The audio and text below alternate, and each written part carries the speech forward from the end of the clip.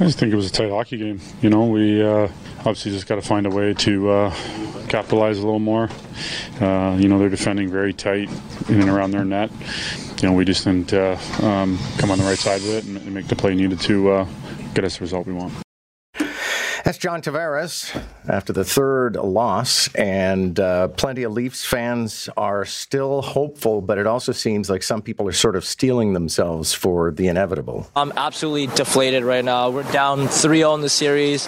We usually do very well in overtime. We win those playoff games. This is almost an unsurmountable deficit, being down 3 games. We have to win 4 in a row. It was a little upsetting. Yeah. But I feel like we can still come back because Leafs have worked very hard, and I feel like potentially next game, since it was so close this game, maybe, but if not, then they had a good season. I'm not going to say it was deserved. I mean, Leafs were definitely shell-shocked there for a bit. Started the third period, they were very dominant, but it's OT. One small play can mean the end. It's just tough. All right, well, it's a fine tradition amongst Opus Dei Catholics to flagellate themselves, and maybe that's the same thing for the Toronto Maple Leafs fans. TSN's Matt Cauz joins us now for the aftermath. Good morning, sir.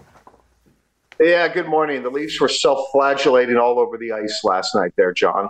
Okay, well, I went to bed, I think it was tied at 2, and, Smart. I make no assumptions, but I got to get to sleep, and then I woke up and I found out that they lost Game 3. So what's your assessment of what you were seeing out there last night?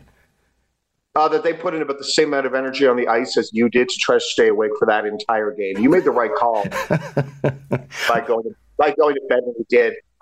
Honestly, this was a lifeless, listless team in a game that was basically do or die. When Matthews, Marner, Nylander, and Tavares, no goals again, no goals in this series. Nylander had one really good pass that set up the Gustafsson goal that made it 2-1. But beyond that, you didn't notice the players. You didn't notice the stars. And then in overtime, it was just icing, and then eventually a weak goal allowed by the Leafs. Sam Reinhart walking through the team and scoring on a wraparound goal. That was a sad night, and the Leafs season is done. Wow. You're being that definitive about it?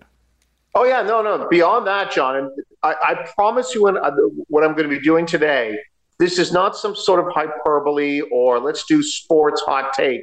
I've been very restrained on this team over the years, giving them the benefit of the doubt, because I understand in the playoffs, it's a small sample size, but we've seen it again. The Leafs, not only are they done this year, this is over, they got to start trading. They've got to look at all of them. Matthews, Marner, Tavares, Nylander. If I was the Leafs, if they were at the number 1 pick for Connor Bedard, I would trade Austin Matthews to that team in a heartbeat. Wow. Okay. You're being very, very categorical and definitive today, but I guess that's what we need. We've been told, Matt, that the Leafs are rebuilding for years. Surely it's not the Eglinton Crosstown. Eventually they got to finish it. No. Oh, no. The Eglinton Crosstown will be a haven for drivers before this group will win. And let me be clear. All these guys that I say should be traded, they are all incredible players. They have entertained us year in and year out in the regular season. They win lots and lots of games. They win awards. They win you your fantasy hockey league. But there's some combination of these stars together in the playoffs that doesn't work. Look what we've seen this year. Edmonton came back to tie it against Vegas. The Devils beat Carolina 8-4. John, here's the big one.